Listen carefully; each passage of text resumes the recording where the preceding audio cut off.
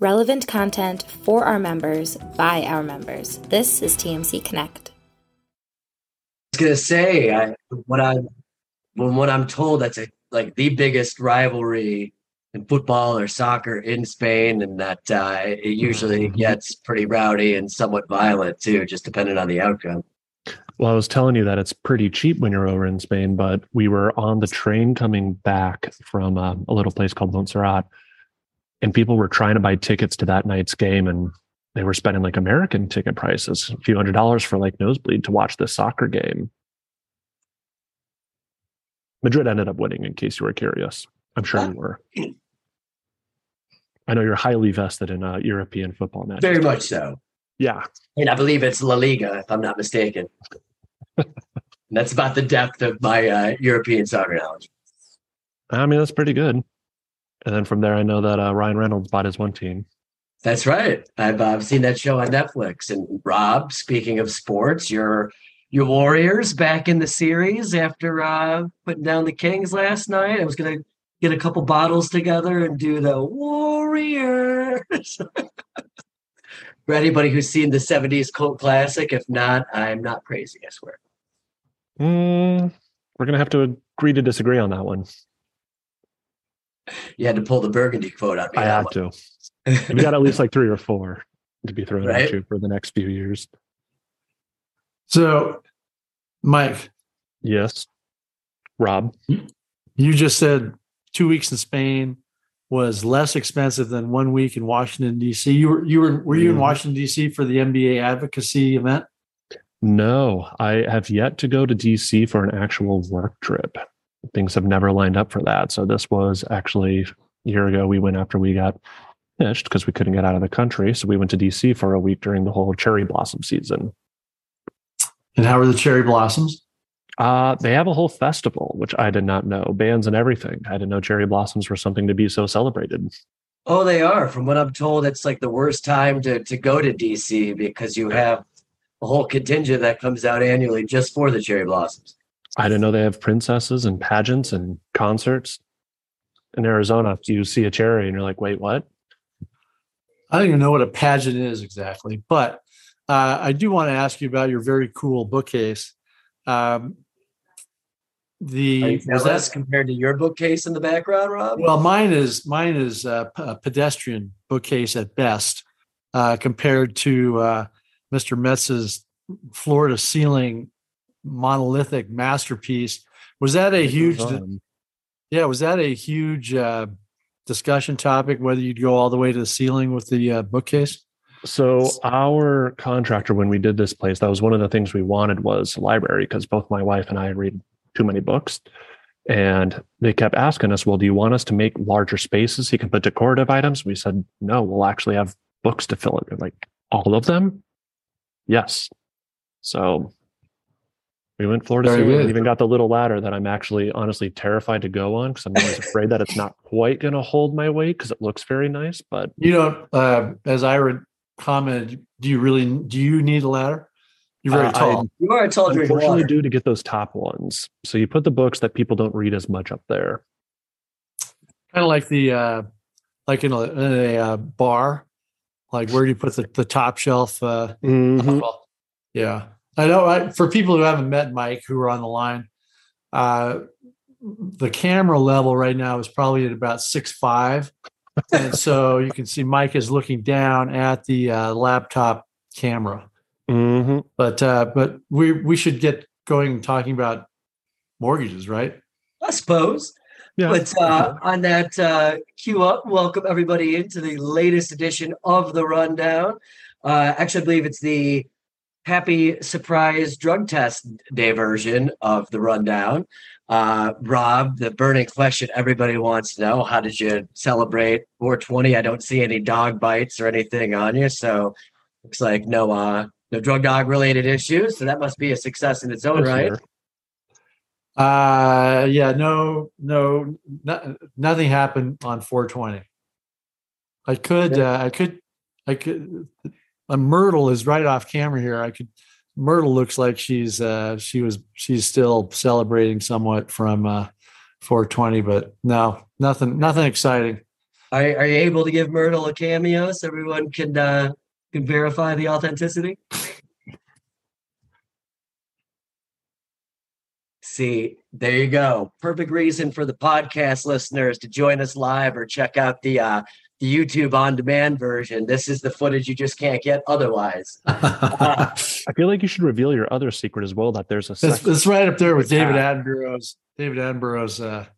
The other Gusto the cat.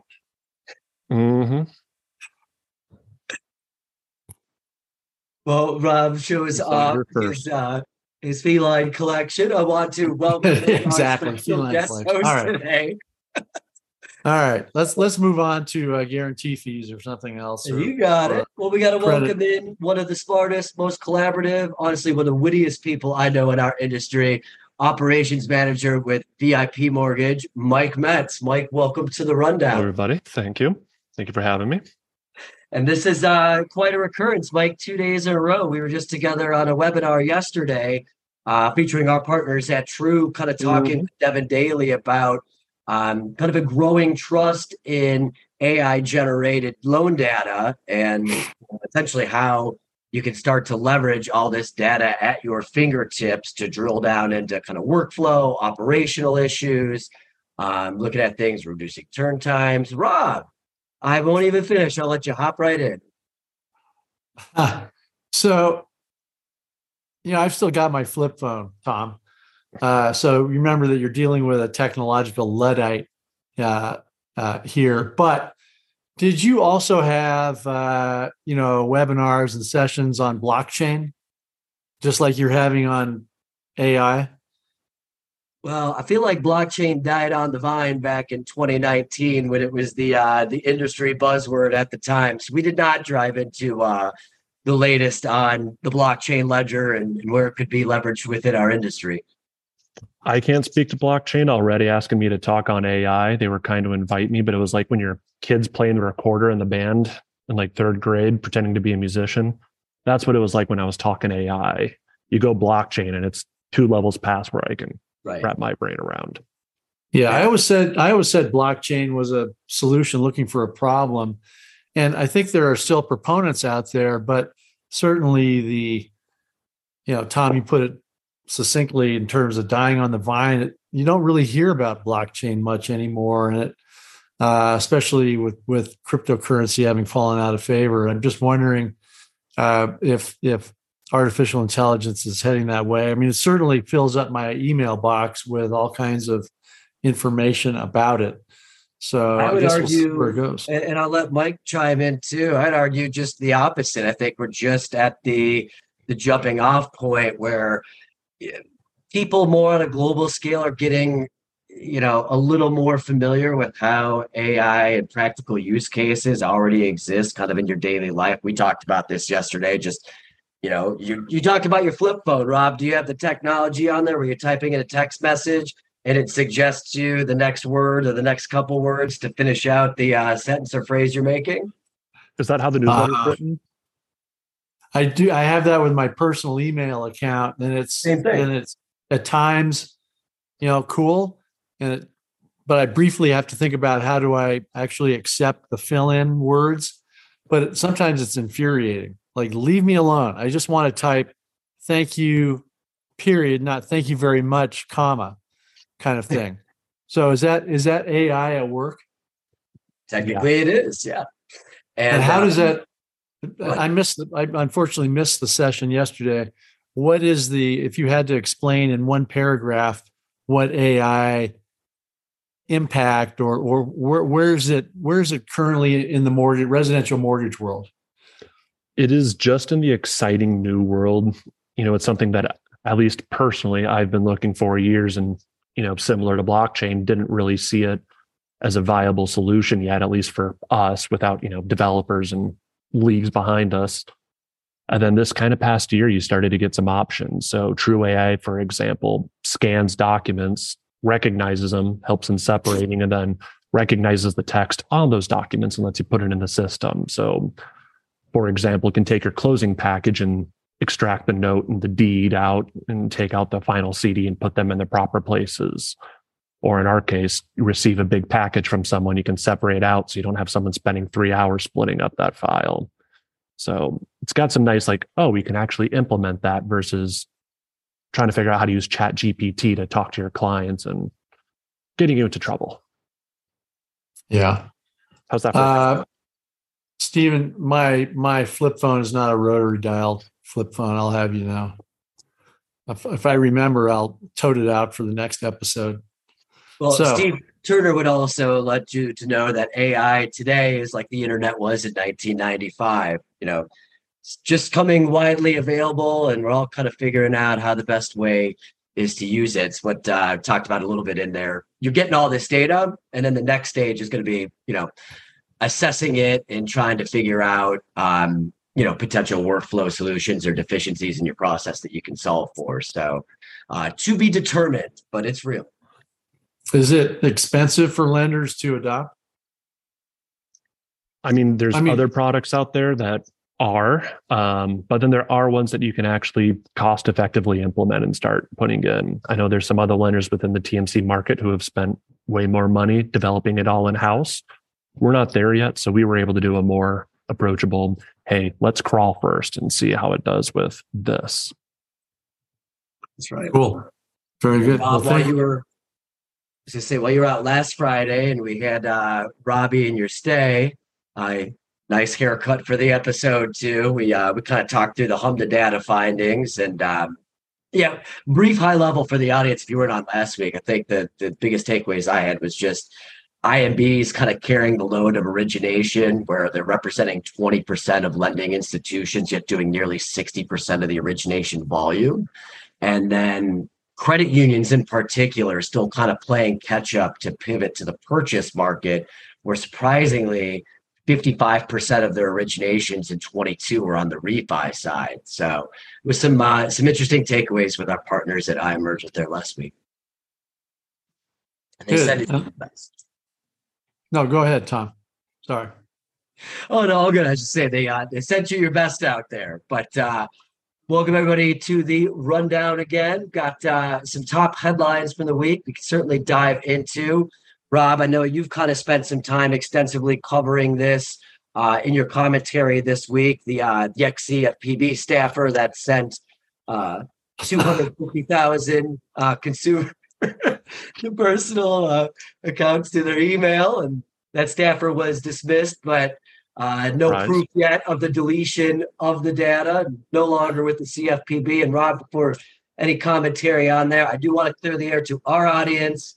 As far as we know, the culprit was not Rich Werbinski as part of his request to succeed Rohit Chopra in the run for CFP director in 26. Rich is busy starting a sports card empire. I think that is just so.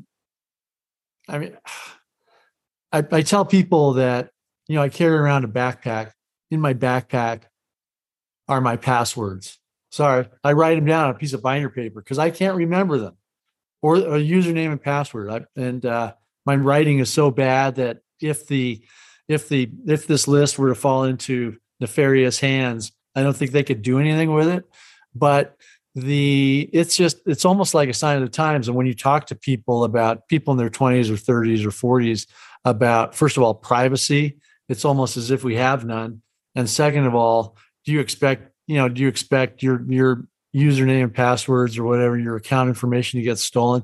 I don't know if this came up last week with Robbie, but I was with him in Manhattan a few weeks ago, and we passed this kiosk on the street where you could, I think, charge your cell phone, or there was some kind of charging station. I don't remember the exact details, but he said, well, yeah, I did that. And then, within 24 hours, somebody was using my credit card.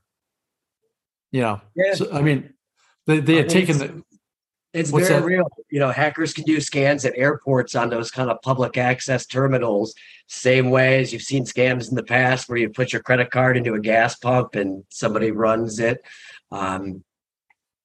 It's not funny. We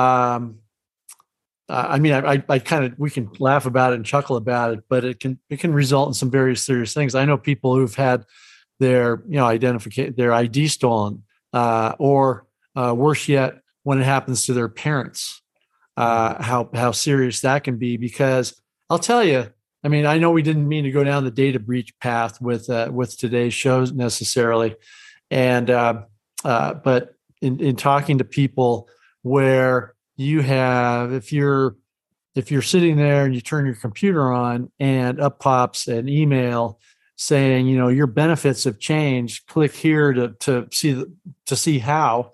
Well, your first inclination is to click there and see how, because, maybe it impacts your 401k or your insurance or insurance for your kids or whatever. So you want to see that. But oftentimes that's a phishing expedition, and you end up exposing the company to a data breach, and it can be very serious. Speaking of breaches, I saw the note pop up there about MIAC. And somebody asked, has anybody heard anything about MIAC? I have not heard anything. Mike, have you heard? I don't know if you use MIAC or not, but and MIAC's obviously not. I mean, there's several risk management pipeline hedging companies out there, MCT and Compass Analytics and Black Knight and so forth. MIAC is one of those. And a week ago, they were dead in the water, and they said, "Oh, we're going to get it up and going in the early part of this week." And frankly, I haven't heard if they have or not. It's scary stuff. Going to your point, the phishing scams are getting more and more sophisticated. They will not only get access to someone's email, but wait on it and watch them email people back and forth and figure out who else they can go after. They'll register fake email domains so that they can then email and get even more information. And then once they get into that system and they're using hardware systems, they're getting in any which way, it can happen to any company out there. Once they take you down, they can do damage quick. So I feel bad for them and all the different companies, because you've got to be super vigilant. And I'm sure it's related to chat GPI somehow. Yeah. Faith chimed in saying MIAC is still not up and going.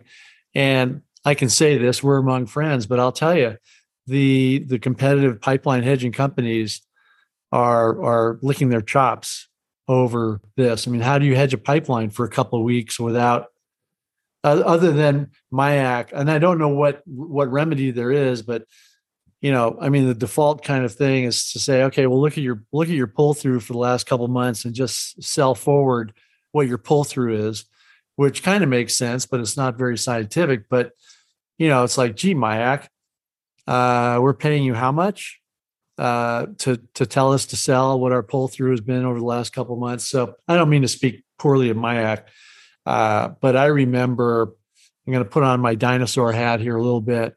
And I was one of the partners in Tuttle and Company back in the 1980s. The original pipeline hedging company, Paul Tuttle, was a gruff son of a gun, shall we say. And it was any kind of mistake was dealt with harshly, and you just couldn't have enough backup systems because your clients were relying on you for this kind of stuff, even back then. And so to have something like now, I mean, how can you have a system like that go down for a couple of weeks? I don't know. I haven't heard. So anyway, I'll stop. Once they get into the system, they'll sit on that as well. That's where they've gotten trickier and they've gotten patient, and they'll wait for you to back up so that they're infected in the backups as well, because they're smart. They know the first thing a lot of people will do is pull the plug, go to a backup, and come back up. So if they can, they'll get access to your system, then sit on it for a month, 2 months if they can. So then as you back up and you back up again, they keep going in there and they say, now it's been 4 days and you backed up twice. Now our price is up, pay up, and we'll give you your data back. Yeah. So a note signed up about ransomware, but in keeping with things, who doesn't care about ransomware is this fine feline who couldn't care less about anything except I think Mike had a feline friend in the background and probably only popped up noticing Myrtle was on the line, and I don't want to investigate. We don't want a cat fight here. No cat fight. But you're with us on the rundown here, Rob, Tom, and we've got Mike Metz with VIP Mortgage joining us today.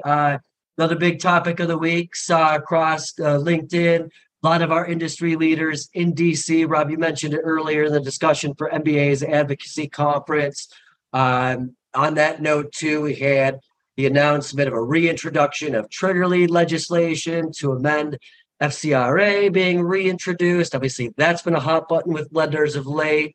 I had some commentary on it too, just the benefit of soft pulls, which have also been widely adopted by lenders in recent months to avoid pulling or generating those trigger leads. Curious kind of how you've approached this with VIP and in a way to kind of not only offset soaring credit verification costs, but also avoid those trigger lead challenges. The credit trigger leads are the bane of my existence right now. Rob mentioned earlier about, data privacy becoming a bigger and bigger issue. And to me, that one's just like the example poster child of that. We had one upset consumer who reached out to us thinking we sold their data, and they accounted for us very kindly. And they had 104 different reach outs from that credit trigger. Which is just an extreme number, especially if you're the average consumer. You don't want to be blowing up text, email, phone calls. So the really only two ways we found to combat that, unless Congress, fingers still crossed, passes that, is combination of soft pull and education. You pull the soft pull start, you inform them, okay, now you have enough credit information to start going through and taking a look at things and advising if you have time in that pre-qual stage to do so. Hopefully you do. And then inform them, hey, go to the opt-out pre-screen, sign up. But that's not instant. It takes 5-10 days for that to go through to play it safe before now you can do the hard pull later and not have them get hit by those credit trigger leads. So that's kind of the best we've been doing, is encouraging people to do those soft pulls, which also helps with the cost mitigation as well. Just do the one bureau, get the idea. And if you can, take that time to get them onto there. And Rod just posted the DNC list is another one. It's super frustrating with the DNC and just the fact that you can sign up for it and still just sit there and get calls and ask them, are you aware of the do not call list? So Mike, you're at VIP Mortgage. Correct. And you have loan officers out there. And I know there's a 1-800 opt out, and there's other things that can be done, but take time. On the flip side of that, and I talked to a lot of lenders who you said they're trigger leads are the bane of your existence, and yeah, they're can be pretty bad. The FTC, though, if you look at what the FTC actually publishes and hands out to the public or distributes, they're in favor of them. They say that they encourage competition. They promote the borrowers being educated in terms of what else might be out there in terms of their options, programs, rates, and so forth. So I think anybody looking for the FTC to say these are bad, probably will not happen. I would imagine the FTC, I'm going to put on my Eeyore hat now a little bit, but the FTC has a lot of pull, I would think, in Congress. And, the MBA and other organizations, NAM, can go to the Congress and say, these are bad. I could be a loan officer and I am promoting, or I've known this borrower for a year. I've been trying to cultivate this relationship with this borrower, and we're friends. The little league team, whatever, blah blah blah. And then suddenly they want to refinance, or they're going to buy a house, and they come to me and I pull their credit, and suddenly they get a predatory phone call from somebody saying, "Hey, Joe Smith, I noticed that your credit got pulled, but we're running a special this week only. Just give us a little bit of information. We'll lock your rate and we'll have your loan closed within, a week and a half," or some such thing, bait and switch kind of stuff. Whereas I've just told my friend who I've known for a year, hey, it's going to take 45 days. We got to get the appraisal. There's some credit things that need to be cleaned up. But people come in, they swoop in, and every borrower is precious in this kind of environment. But I think that if you're some 85-year-old congressperson or I should that's stereotypically bad. But if you're accurate. in Congress and the FTC comes to you and says, well, you're not going to vote for this predatory, trigger lead thing, are you? Because you know what, you want your constituents to know what choices they have when it comes time to borrow money to buy a home. I mean, that's probably what they're going to listen to. So I think there's a difference, in my personal opinion, between education and giving that person options and someone shouting in their ear with a megaphone. And that's what happens when you get 104 different people reaching out. And that's even assuming that they are doing their job diligently. And I'm sure there are some good people who are buying those credit trigger leads, but most of the cases where we end up hearing on them, they are using people to try to call those leads as fast as humanly possible. And they are saying anything they can to try to get them to move forward. And it is bait and switch, or even if it's not true bait and switch, it's, hey, Tom, I can get you a 5% interest rate right now, or a 4.5% interest rate. We'll just discuss the 18 discount points later. Right. Yeah. Well, no, I don't. I'm not a fan of trigger leads. Don't get me wrong. I'm just saying, if you're in Congress and this legislation comes in, and you're up against the FTC, it's going to be a tough. So I'm glad folks from the MBA and many of the lenders who are on this call were in Washington, D.C. to, educate either the actual person in Congress, or more likely, the aide or assistant who works for them, who probably knows more about mortgage than the elected official anyway. So, well, now that Rob has cleared out the octogenarian audience of the rundown here, great point in from Aaron D. from Loan People, who was on Last Week in Mortgage this week.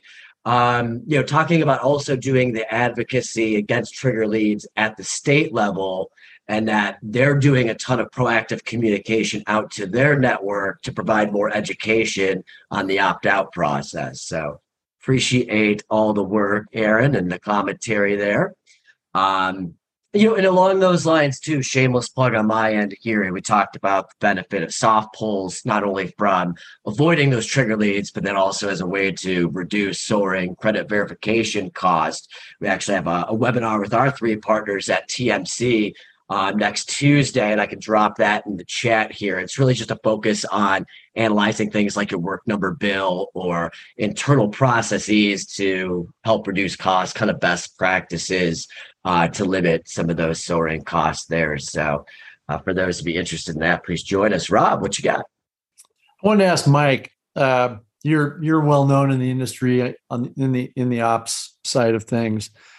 Are you doing your job, or what is going on in your job that's different than, say, might have been going on a year ago or 5 years ago or 10 years ago? How has running an ops department for a lender changed?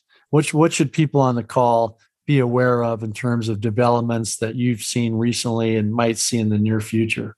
That's a really good question.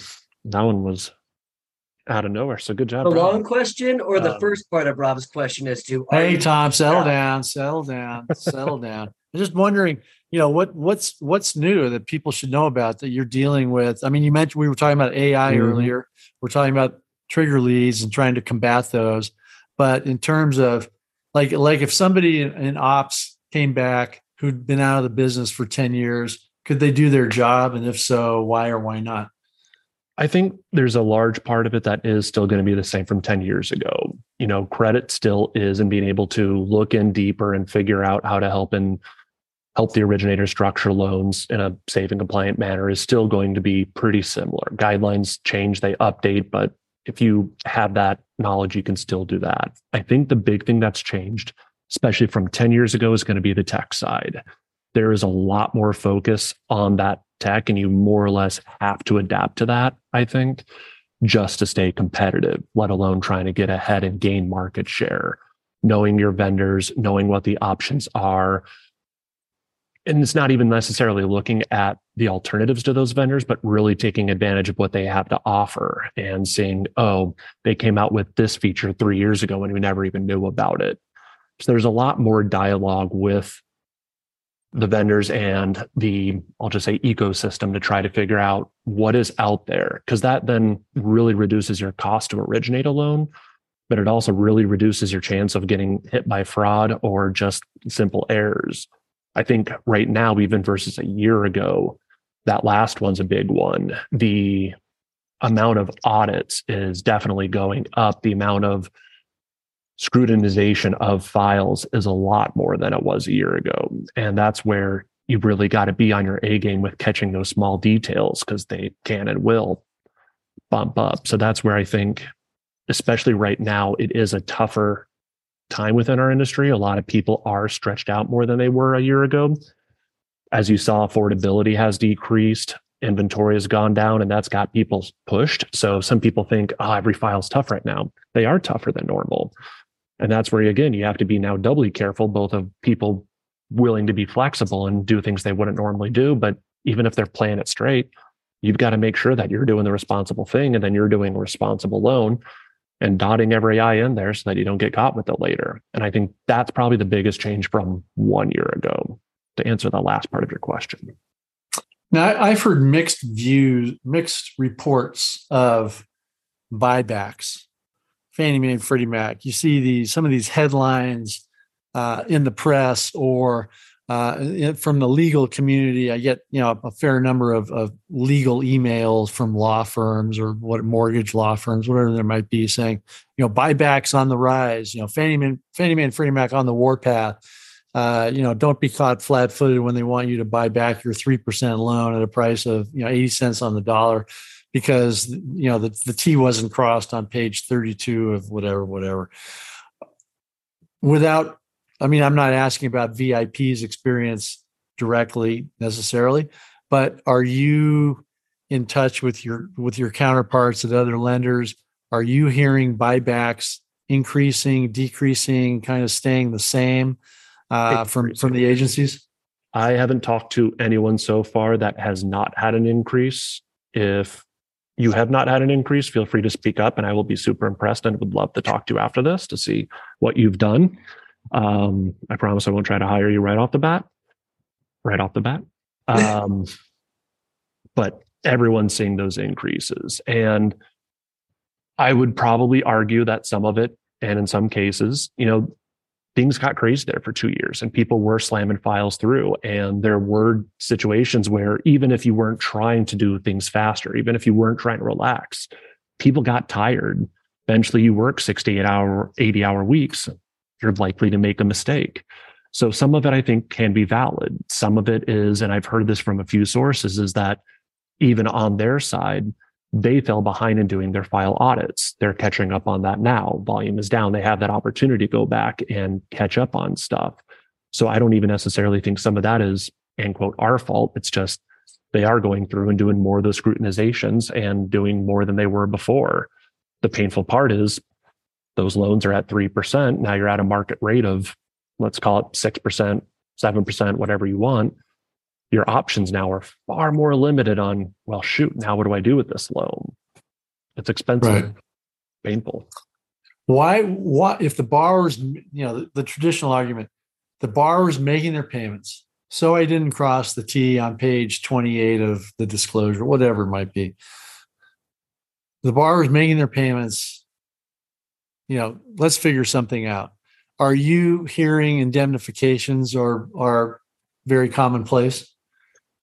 We have heard more cases where people are able to get deals if the loan is performing with the agencies. I have also heard more cases where people are going through and trying to indemnify those loans, especially if there are cases where, you're seeing examples where there was bad behavior. Yeah. Okay. Well, that's good to know. It's too bad. Agreed. Because there are enough outside elements that we as an industry have to deal with, lack of inventory, borrower education, hairier current deals, fewer deals, and so on, to have to deal with the agencies coming back from, 2 or 3 years ago saying, buy this back at, buy this $200,000 loan back for $200,000 and then have to turn around and sell it for, $160,000, $170,000. And if you are a somewhat thinly capitalized mortgage bank, and I would argue that a lot of mortgage banks are more thinly capitalized than they were, say, a year ago, that's a hit. It's a hit on the bottom line. And even if you're not a thinly capitalized, you've got to be careful with your P&Ls, and having a big chunk due to stupid decisions isn't going to be kind. And if you're trying to do everything you can to be fiscally responsible and you want to keep your people, you don't want any of those buybacks because they're expensive right now.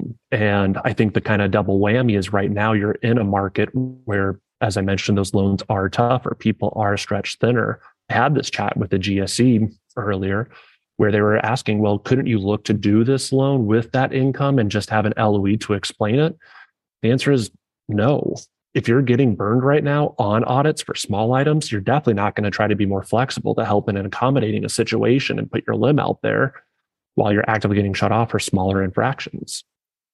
So kind of has that double whammy. A guy asked, what are the biggest issues that the GSEs are having concerns about? And I would say everything, which I hate to say is like a crappy answer, but I mean, I haven't seen one particular issue that they're focusing on, nor have I heard that from others, that it's like just income or just assets or just credit. It seems to be kind of all across the board. Yeah, some good commentary in the chat too from Quinn Newber, who's a compliance guru in the network, just from the FHLMC. Note that they're indicating that they're auditing or catching up any borrower that ever claimed forbearance due to COVID, even if they did so just as a precaution and still continue to make their payments on time.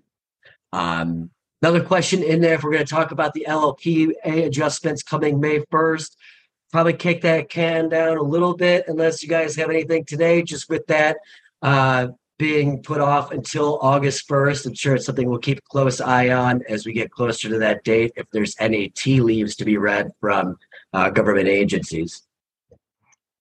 I'm really hoping that they come to their senses and evaluate that more, or just kick them out entirely. It's funny because it's just starting to hit more of the news headlines about those DTI LLPAs. And I'm seeing people send in articles asking, are you really going to be able to get better interest rates if you have a lower credit score? So I think it's going to become a noisier issue, because a DTI LLPA is not going to be anything that even makes sense to the average person. So, a matrix of new DTI LLPAs or just LLPAs in general. But now that people are figuring out what that's going to entail, I think it's going to become a louder issue. My hope is that'll get more feedback. And the one that I've particularly been vocal about is the DTI related LLPAs, which are just an organizational nightmare on the operations side. So Rob, you mentioned that one. That's going to be real fun. Some preliminary data we did on our side was that 17% of files would be likely to have a LLPA hit mid-process because of something that happened during the loan. That's a lot of cases where you're going to have a very confusing conversation with the client about why their rate just increased, or eat it. And it flies in the face of, our industry's mission in trying to create more affordable housing and get more consumers off the sidelines and into the mortgage market. So, cameo here. Friday special edition of the Rundown. Special guest Mike Metz and Myrtle. Arguments out there as to who's the bigger celebrity of the two guys. I think Myrtle gets a lot more airtime than I do, so I'm going to vote Myrtle on that one. Well, before we wrap up this week, MBA's estimates out with 2023 loan volume reduced for the fourth straight month, now projecting 1.8 trillion in volume for this year, 2.7% down from March's projection. Also predicting the economy will shrink by 1.2% in Q2. Q Rob with the what recession commentary as you continue to be right up to this point. And I don't know. No, there's definitely, there's certain parts of the economy that obviously aren't doing so well, but others are doing very well. So, No tree grows to the moon forever. At some point, I mean, you could say what you will about the Federal Reserve or the Biden administration or anybody in the world or anything in the world. It's not as if you can abolish business cycles. And at some point, people who have been calling for a recession will be correct. At some point, people who are calling for expansion after a recession will be correct. It's just, I don't, like I've said on the show before, Tom, I've never heard a loan officer, if a borrower were to come in today, a potential borrower, I've never heard a loan officer say, you know what, I think rates are going to go down. I think rates are going to be lower in 3 months because we're going to be in a recession. So why don't you come back then and I'll help you out? It's a matter of that loan officer trying to find the best program and rates now for a given borrower, regardless of the economic conditions. But yeah, I mean, not everything's going gangbusters. A great point. I mean, weathermen and prognosticators of economic forecasts aplenty, and get to stay employed without always having to be correct. In fact, our good friend Guy commenting in the chat wanted to remind you that you said that the 10-year was not going to go over 2.5% on this very show. And I'll have Guy go back and send you the link to verify that as well. But gentlemen, as we wrap for the week here, Rob, I know you'll be probably Warriors play next with Sunday night. Yeah, well, I'm about to go play tennis with a guy with one leg. But yeah, you won that last battle. It's probably been 6 months that you talked about that on the show. I got to hand it to Alan. He's out there with his titanium leg. The Warriors play again Sunday in an unusual game time of 11:30 Pacific. It's like college football or something. Yeah. Be watching my Cavs battle game 3 with the Knicks tonight. Mike, any fun plans for you in the desert? And shout out to your sons that won last night as well. My fun plans are probably not most people's fun plans. We're at that stage where it's hitting about 90 degrees out here. So I'm going to go out and do a whole bunch of yard work now before it starts hitting those triple digits. Well, why don't you send some of that my way? We'd certainly take it in the Midwest. I will gladly share some of that warmth with you. I'd be okay with it going down another 20 degrees again. Good stuff. Well, gentlemen, thank you so much as always. Mike, really appreciate the insights. Our audience for your feedback. Be sure to watch the on-demand versions on YouTube as well as the podcast. And until next Friday, have a great weekend, everyone. Thank you. All right, thanks, Mike. Thanks, Tom. For more information about how you can get involved with TMC Connect and witness the power of the network firsthand, please visit us at mortgagecollaborative.com.